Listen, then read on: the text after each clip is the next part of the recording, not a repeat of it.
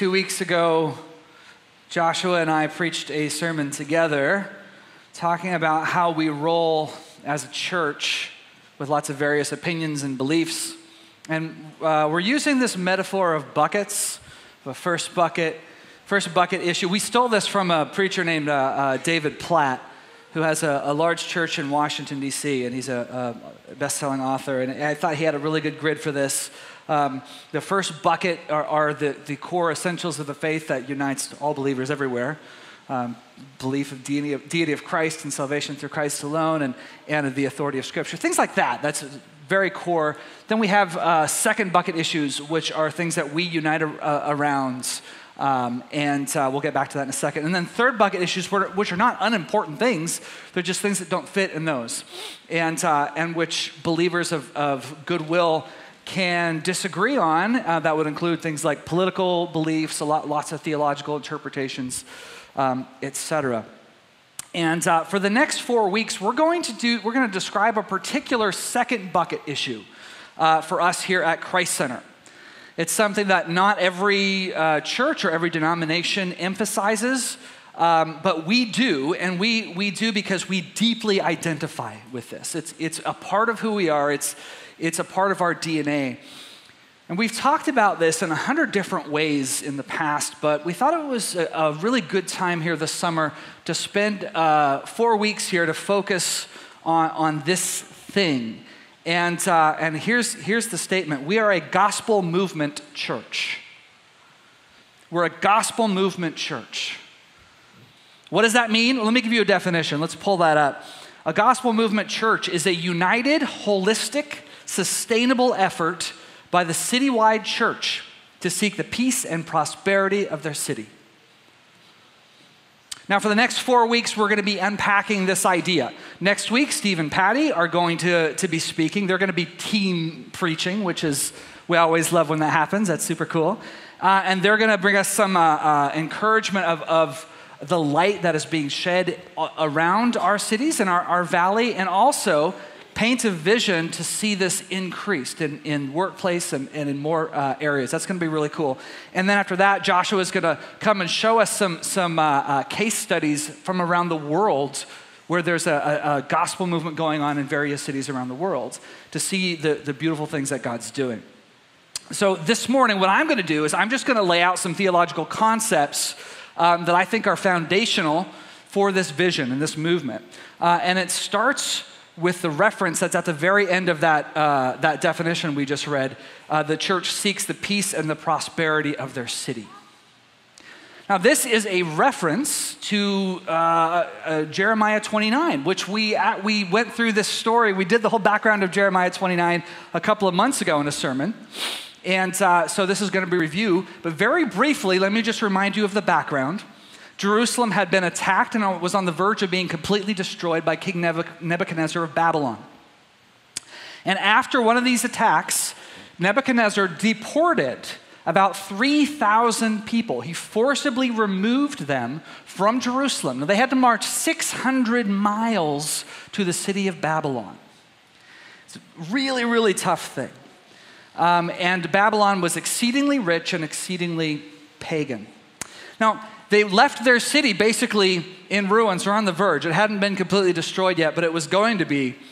And when they arrived, they would have very likely had to pass through this very famous entrance to the city called the Processional Way.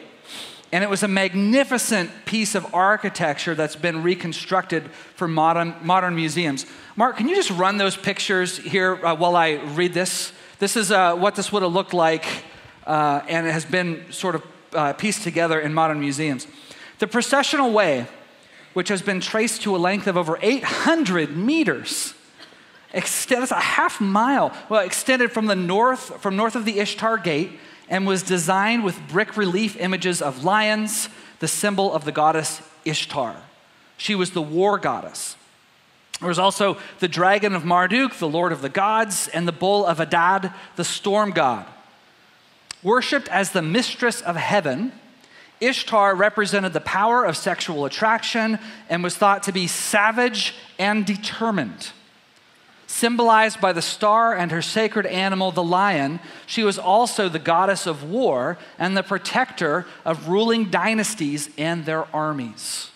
So just imagine you're a defeated person. You have just walked 600 miles knowing that your city has basically been destroyed. You're removed from the people that you've ever known in your whole life. You are totally defeated, and you thought your God was going to protect you. You thought you were one of the chosen people. You're never going to go down, and now not only have you been defeated, you have to march through this stuff. It would have been so incredibly deflating. And this signs of overpowering might.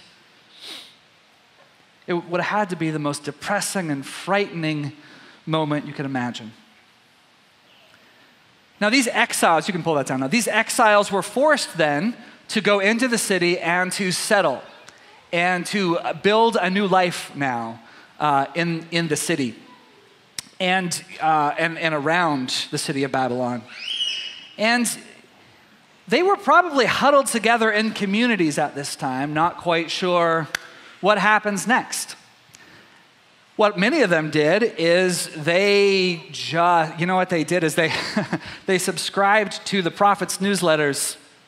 The prophets who were saying, these guys are going down, Babylon, thus saith the Lord, Babylon is going to fall, we're going to rise up against them, we're going to still defeat them, we're going to take them down, this is what's going to happen. And they're fully leaning into that and believing that. And then finally they get a letter from the only honest prophet left in Judah. His name was Jeremiah. And he broke their hearts with this letter. The same letter, by the way, that we take a snippet out and give for graduations. This particular letter would have actually been incredibly sad to receive. Jeremiah 29, 1 through 8. There's a preamble and then there's a letter, okay? These are the words of the letter that Jeremiah the prophet sent from Jerusalem to the surviving elders of the exiles and to the priests, the prophets, and all the people whom Nebuchadnezzar had taken into exile from Jerusalem to Babylon. This was after King Jeconiah and the queen mother, the eunuchs, the officials of Judah and Jerusalem, the craftsmen and metalworkers had departed from Jerusalem. The letter was sent by the hand of Elisha, and the son of, Shaphan and Gemariah, and the son of Hilkiah and Zedekiah, king of Judah, sent to Babylon, to Nebuchadnezzar, king of Babylon. Okay, here's what the letter said. There's a reason I read that. I'll get back to that. Here's what the letter said. Thus says the Lord of hosts, the God of Israel, to all the exiles whom I have sent into exile from Jerusalem to Babylon. Build houses and live in them. Plant gardens and eat their produce. Take wives and have sons and daughters. Take wives for your sons and give your daughters in marriage, that they may bear sons and daughters. Multiply there and do not decrease, but seek the welfare of the city where I have sent you into exile, and pray to the Lord on its behalf, for in its welfare you will find your welfare. He goes on to say, don't listen to the prophets who are telling you otherwise. The Lord has not spoken to them. He has not sent them. In 70 years, he says, you'll be able to return to Jerusalem. But guys, that's a long time away, and most of them would have been long dead by then. This would have been a bitter pill to swallow. Not only was God not going to rescue them, as the prophet said, but it would have also been a bitter pill because now he's telling them, you are not allowed to treat Babylon as your enemy. You have to now pray for Babylon. You have to now work in Babylon for the welfare, not only of the other exiles, but for these people who have been your enemies. That is a difficult thing to hear. And this, you guys, is the attitude that we take on in a gospel movement church. We take on this. We seek the welfare of the city where God's called us, and we pray to the Lord on its behalf, just like we're doing with One Church One Day. That's the attitude we take. In many ways, we are exiles in Babylon. We've been called, though, to a very active role, and that active role is to bless the city and to not view our neighbors as our enemies. In other words, there's not a them out there and an us in here. We are part of our community. And when the community is blessed, we are all blessed. So at Christ Center, a gospel movement church, just to reset the pieces here, a gospel movement church, we see ourselves as one part of a united, holistic, sustainable effort by a citywide church to seek the peace and prosperity of Junction City, of Eugene, of Harrisburg, Springfield, and the Willamette Valley. This is a core piece of who we are. Now let's unpack this a little bit more. There's another description of gospel movement that people use, and it goes like this. A gospel movement happens when the whole church takes the whole gospel to the whole city. The whole church takes the whole gospel to the whole city. I like this one because it's very easy to remember. Let's look first at the whole church. What do we mean by that? First, it means that I'm going to take a sip of water because my throat is very dry. There we go. Are you still with me? Okay, I know we're trudging through a lot of stuff here. Jesus wanted his church to be whole, to be united. And he made this very, very clear. Let's read John 17, starting at verse 20. I think we've read this many times in the ESV and the NASB and different things, and it has a very circular feel. So let's look at Peterson's translation or his paraphrase in the Message. He says this, I'm praying not only for them, this is Jesus talking about his disciples, not only for them, but also for those who will believe in me because of them and their witness about me. The goal is for all of them to become one heart and one mind, just as you, Father, are in me and I am in you. So they might be one heart and mind with us. Then the world might believe that you, in fact, sent me. The same glory you gave me, I give them. So they'll be as unified and together as we are. I and them, and you and me. Then they'll be mature in oneness and give the godless world evidence that you've sent me and loved me in the same way you've loved me, or loved them in the same way you've loved me. Isn't that beautiful? Now, who is Jesus talking about? Well, he tells us the disciples, but also those who would come to know Jesus because of them and all of those generations. Guys, he's talking about us. The followers of Jesus who would know because of the disciples. He's talking about us. Unity was a huge priority for Jesus. A huge priority. And it was a huge priority for the rest of the New Testament. Look at this, what Paul says in Ephesians 4. This is another one that we just read recently. Paul says, I therefore, a prisoner of the Lord, urge you to walk in a manner worthy of the calling to which you've been called, with all humility and gentleness, with patience, bearing with one another in love, eager to maintain the unity of the Spirit and the bond of peace. There is one body and one Spirit, just as you were called to the one hope that belongs to your call. One Lord, one faith, one baptism, one God and Father of all, who is over all and through all and in all. We unite around one Lord, one faith, one baptism. And when we do that, beautiful unity happens. Galatians 3, Paul says this, in Christ Jesus, you are all sons of God through faith. For as many of you were baptized into Christ, have put on Christ. There is neither Jew nor Greek, there is neither slave nor free, there is no male and female, for you are all one in Christ Jesus. He's not tearing down those categories, he's saying there's something above them.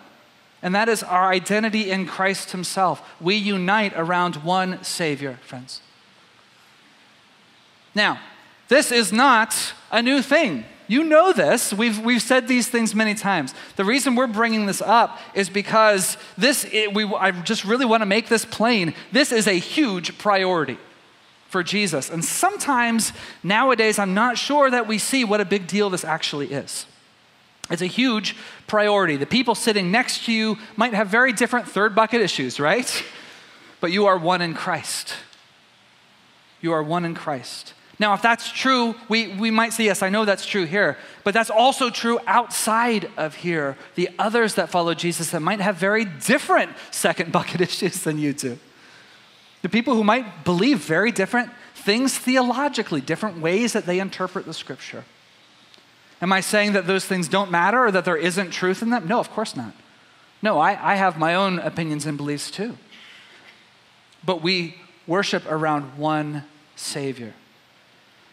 What I'm saying is that I believe that if a church does not know how to work with other churches, does not know how to mix together with them, does not know how to pursue the good of the city with other churches, and doesn't do that, then they're walking in disobedience. That's what I believe.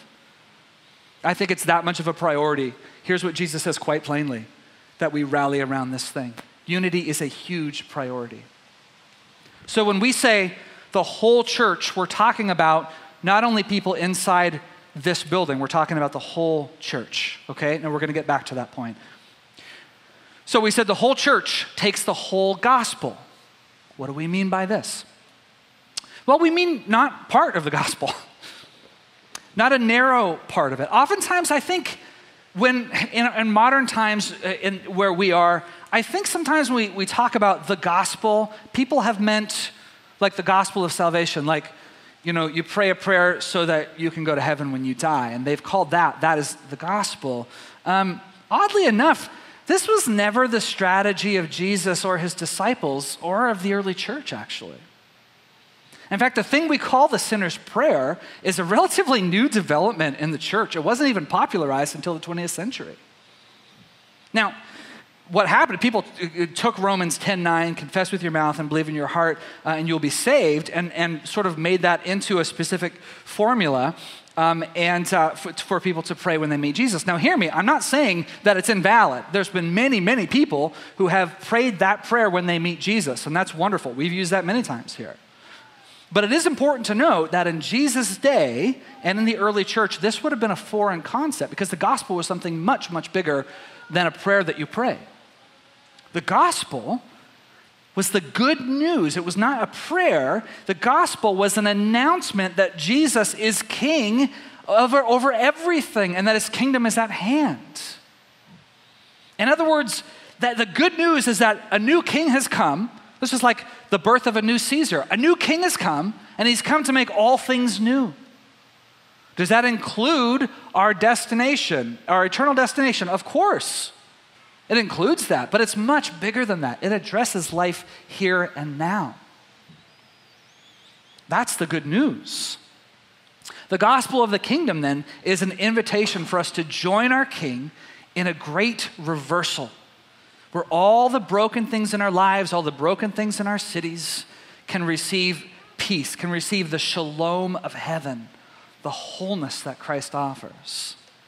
In other words, we're talking about holistic redemption for us and for our cities. Wherever there is brokenness, we believe the church, the united church, is called to help to bring blessing.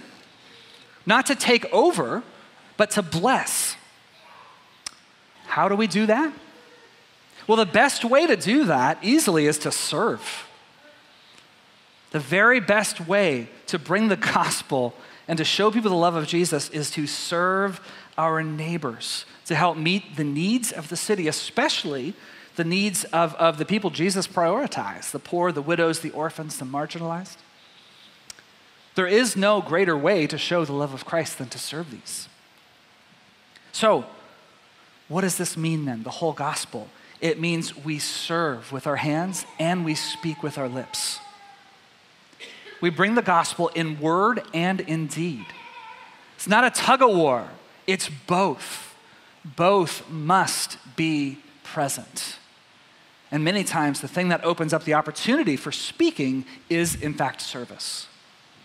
It's just that natural human thing of people don't care how much you know until they know how much you care. That's really true. That's really true. So, once again, the whole church takes the whole gospel. Where do they take it? To the whole city. So, let's go back to Jeremiah 29. The letter, of course, is to those in exile, and I think that's a pretty good metaphor for us today. Whether you live in Canada, whether you live here in the US, I have a friend that often streams from Mexico. Ryan, if you're watching, wherever you live. We live in places that have a different value system than the kingdom of God. Some might be closer in some respects, but utopia is not coming. It's not coming through an economic revolution. It's not coming in any of those ways. When Christ returns, his kingdom will fully come. So where are we? I think it's a good metaphor to say that we are exiles in a country that does not hold, well, again, whatever country you live in, we're exiles in a place that does not hold to the values of our home country. Now, some people have not loved that idea because they think it means that we should just sit back and do nothing and accept whatever happens. And I think that's not at all true. That's not what Jeremiah tells people at all. So we're going to look at this again. Before the letter even begins, Jeremiah tells us who he's talking to. Remember that long thing that we read that I was struggling through? It's a broad group. He mentions priests and prophets. He mentions craftsmen and metal workers. He mentions court officials, men like Daniel and Shadrach, Meshach, and Abednego. They were court officials working in the government. He's talking to all of these people, and he tells them to huddle together and not go outside. He tells them to be, rather than telling them to huddle together and not go outside, he tells them to be proactive right where they are. So he says, go ahead and plant those gardens, guys. Go ahead and build those houses. Go ahead, raise families. Go ahead and excel wherever you are and whatever God's put in your hand. Seek the peace and the welfare of the city. So think of all the sectors of society that he's talking to. I'd never seen this until this week. It just made me super excited. Think about all the sectors he's talking to. He's talking to the religious sector, isn't he? The priests and the prophets. He's talking to people in government, isn't he? The court officials. He's talking to people in the arts, the craftsmen. He's talking to businessmen. He's talking to family. He's talking to every part of society, and he's telling these people, you, O exiles, I have called you to be a blessing in the city. Wherever you go in the city, whatever you're doing in the city, you bring the blessing of your home country. You bring the blessing of your father. You bring that DNA. He's called you to be different. So whatever it is that you're doing, take that. Take him with you. Take the love of Christ with you into the whole city, not only in here. I think back in the day, people were like, man, if we could only get people inside the doors of the church, then everything would be fine. Well, that actually never worked. Do you know you guys can reach people in your workplaces far better than I can, or Joshua can? I mean, it's great to try to bring them to church. I think that's wonderful. I think we should do that. But if we're pinning all our hopes on that, we're sunk. The hope is that we all, wherever we go, take that DNA, you take that love of Christ into the whole city, not only into the ones that we already deem sort of sanctified. How far? How far does this stretch? The whole city. I love what the Christmas hymn says. I'm not going to sing it. But no more let sin and sorrows grow, nor thorns infest the ground. He comes to make his blessings flow, far as the curse is found, far as the curse is found. Far as the curse is found. Isn't that a great verse? To bring blessing wherever the curse of sin, wherever the curse of corruption, wherever the sin of oppression has reached in our society, we take the blessing of Jesus to those places, everywhere they exist. The whole church, the whole gospel, the whole city. That means, friends, wherever you go, whatever your calling is, whatever places that you already exist, whatever sectors you work in, you have a beautiful part to play in this. We all do. Rather than warring against the brokenness, rather than fighting against all of these things, we have a different option to bring a blessing. Remember last year, Joshua did a great sermon on having the power to bless. We as God's people have not been given the power to curse, you guys. We've been given the power to bless wherever we go. When you put all these elements together then, it's a big, like, holistic dream, isn't it? Like the body of Christ serving together, showing the love of Jesus in word and in deed in every part of the city. Does that sound a little grandiose? Kinda, huh? Because how many are in here? What do we got, like maybe 200 people in here or something? I don't know. Janelle has a good nose for that kind of thing. Maybe? That's not very much, is it? But see, this is the beauty of what we're talking about. We are not the church. We're only one gathering of the church. We're only one little sliver of it. When Paul sent letters to the churches in the New Testament, he wasn't addressing them to specific congregations. He was addressing them to entire regions and cities. He was addressing all of the assemblies, whether they met in homes or whether they still met in synagogues or whether they met in meeting halls. However they gathered, he's talking to all of them, okay? So he would say things like, to all those who are in Rome, who are loved by God, or to the saints of Christ Jesus who are in Philippi, or the saints of the faithful brothers in Christ in Colossae. He's addressing the church of the city. So if Paul was writing letters today, I feel bad saying this, but I don't think Christ Center would get a letter. I don't think he would say, dear Christ Center, great job on worship, Tyler and Nick and Josh and John. Great job. Children's ministries is so great. Janelle and Jason, you were so funny. I loved how Jason, you sent Janelle up 3 minutes early to, like none of that would happen, right? Unfortunately. Although that's great. We might want a letter commending our children's ministry. It'd be wonderful, but we wouldn't get it because we are only one little part of the body of Christ in the Willamette Valley. He would send probably a letter to the church of Eugene and the surrounding areas, or a letter to the Willamette Valley. That's what I think. We are only one little assembly, you guys. And to me, that is such wonderful news because it's not on us alone. He hasn't put that weight on us alone. Remember, the definition of church, the word for church in Greek is ekklesia, which means assembly. People are assembling around Christ this morning all over the valley. Thousands of people all over the valley are sitting, just like you guys are now, are sitting in worship, are sitting listening to the word, are sitting praying for one another. That is a beautiful, rich, wonderful thing. And right here in Junction City, we have brothers and sisters. We have people in our church that aren't actually with us this morning. Some of them are over at King's Grace, actually. King's Grace is a wonderful group. One of the things that King's Grace does, they work with people who have addictions and celebrate recovery. And they've been doing that for years and doing a wonderful job helping people overcome alcoholism and drug abuse. And we have people this morning also that aren't here because they're over at First B on 18th. Man, they do some beautiful things over at First B. They do some awesome stuff working with the schools, mentoring. They're very, very involved in so many different things. You know why I like those guys? They're a part of our church. They're a part of our church. Are you with me? You know who else I like? Man, I like so many. I've often thought, if I couldn't gather here on a Sunday morning, where would I want to gather? And I don't even know the answer. But one of the ones that's always near the top of my list are my friends over at City Church, or City First Church over downtown Eugene.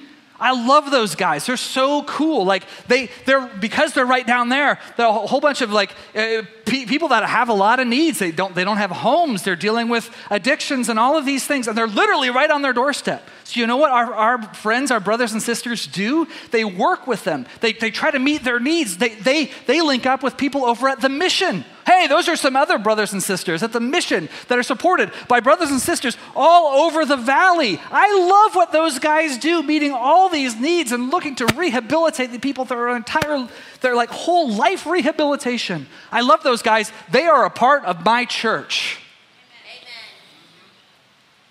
On and on it goes. I love the people over at Ekklesia for so many reasons. I love their love for the word. I have such admiration for that. And I love how they work with every child. We work with every child too. I love that they do that. I love that they're so involved in that. They're a part of my church. I love our campus ministers all over the place, man. Chi Alpha, Young Life. I love the churches that are involved in there. They do beautiful things. I don't know if anybody in this room works with them on a regular basis, but that's okay if you don't, because people from my church do. People from your church do as well. Are you starting to get this? This is good news to me. I don't know about you. This is good news because God has he's not given Christ Center some like, here's the very special secret sauce, Christ Center, okay? Here it is. None of the other ones get this. Guys, I love this congregation. I do. I love it. But we're not that special. Sorry. We're not. I mean, I kind of wish we were, but we're not that special. We're just regular folk who love Jesus, who are doing the best we can. Those people that I mentioned are all part of our church. And I love them too.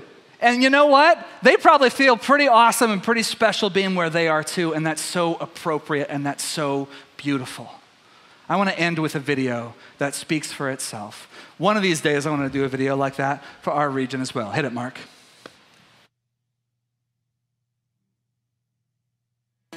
Let me tell you about my church. My church is big. It's wide, it's full of variety and surprises. My church has more than 130 campuses in Teesside alone. We have campuses in the town centre. In the middle of one of the most deprived estates in the UK. We have campuses in the suburbs. We're on industrial estates. We probably have a campus just around the corner from where you live. Each campus of my church has a different expression of worship and community life. They vary dramatically in size, in style, in history, and in demographic. My church is energetic and sometimes has skinny jeans. My church is deep and reflective, and sometimes the men wear dresses. We wave incense, we light candles. We dance around in worship and throw our arms up in the air. We eat bread and we drink wine. We splash heads and we dunk all the way under. My church is black and white and Asian, and we're born in Teesside and Iran and Japan and Peru. My church is feeding the poor. We are battling drug and alcohol addiction. Fighting isolation and loneliness. We're building community. We fight debt, unemployment, depression and hopelessness. We serve people in pain. And those who have a past. We are out on the streets. We are in schools, community centres and prisons. We run youth groups, kids clubs, jobs clubs and counselling services. We host drop-ins, women's groups and men's breakfasts, and a whole load of mums and toddlers groups. In my church, Jesus is our King. We aren't just a church building, and we're not just open on Sundays. Jesus has us scattered all across Teesside. My church is in education and health and media and local government. My church is scattered like salt into every nook and cranny of Teesside. My church is like yeast working to transform our communities. We are the Church of Teesside. We are the Church of Teesside. We are the Church of Teesside. We are the church. We are the church. We have the same King, we have the same mission, and we are placed here in the same land. We are one church. We are one church. We are one church. We are one church. We are one church. And we are transforming Teesside together. Isn't that amazing? I absolutely love that. I absolutely love it. And here's what I want to end on this morning. Here's what I want to end on. When I first came here, and I still hear this from people as they come in and are fairly new, there's this sort of mantra. Oh, Oregon is such a dark place. Eugene is so unchurched. One of the most unchurched places in the country. Oh, you see, they have voodoo donuts. And I want to tell you guys, I just don't think that's true anymore, and I don't think that we need to be saying that anymore. I just don't. God's doing some incredible things in this community, and I am so thankful to be a part of it. And I'm so thankful that God has placed us in a body of Christ that does many beautiful things. And just because it doesn't show up on the nightly news doesn't mean it's not happening. The kingdom of God, it spreads like yeast in the whole loaf. And that's who we are. And that's who we are. Are you with me? Are you in? Are you in? All right, let's stand up.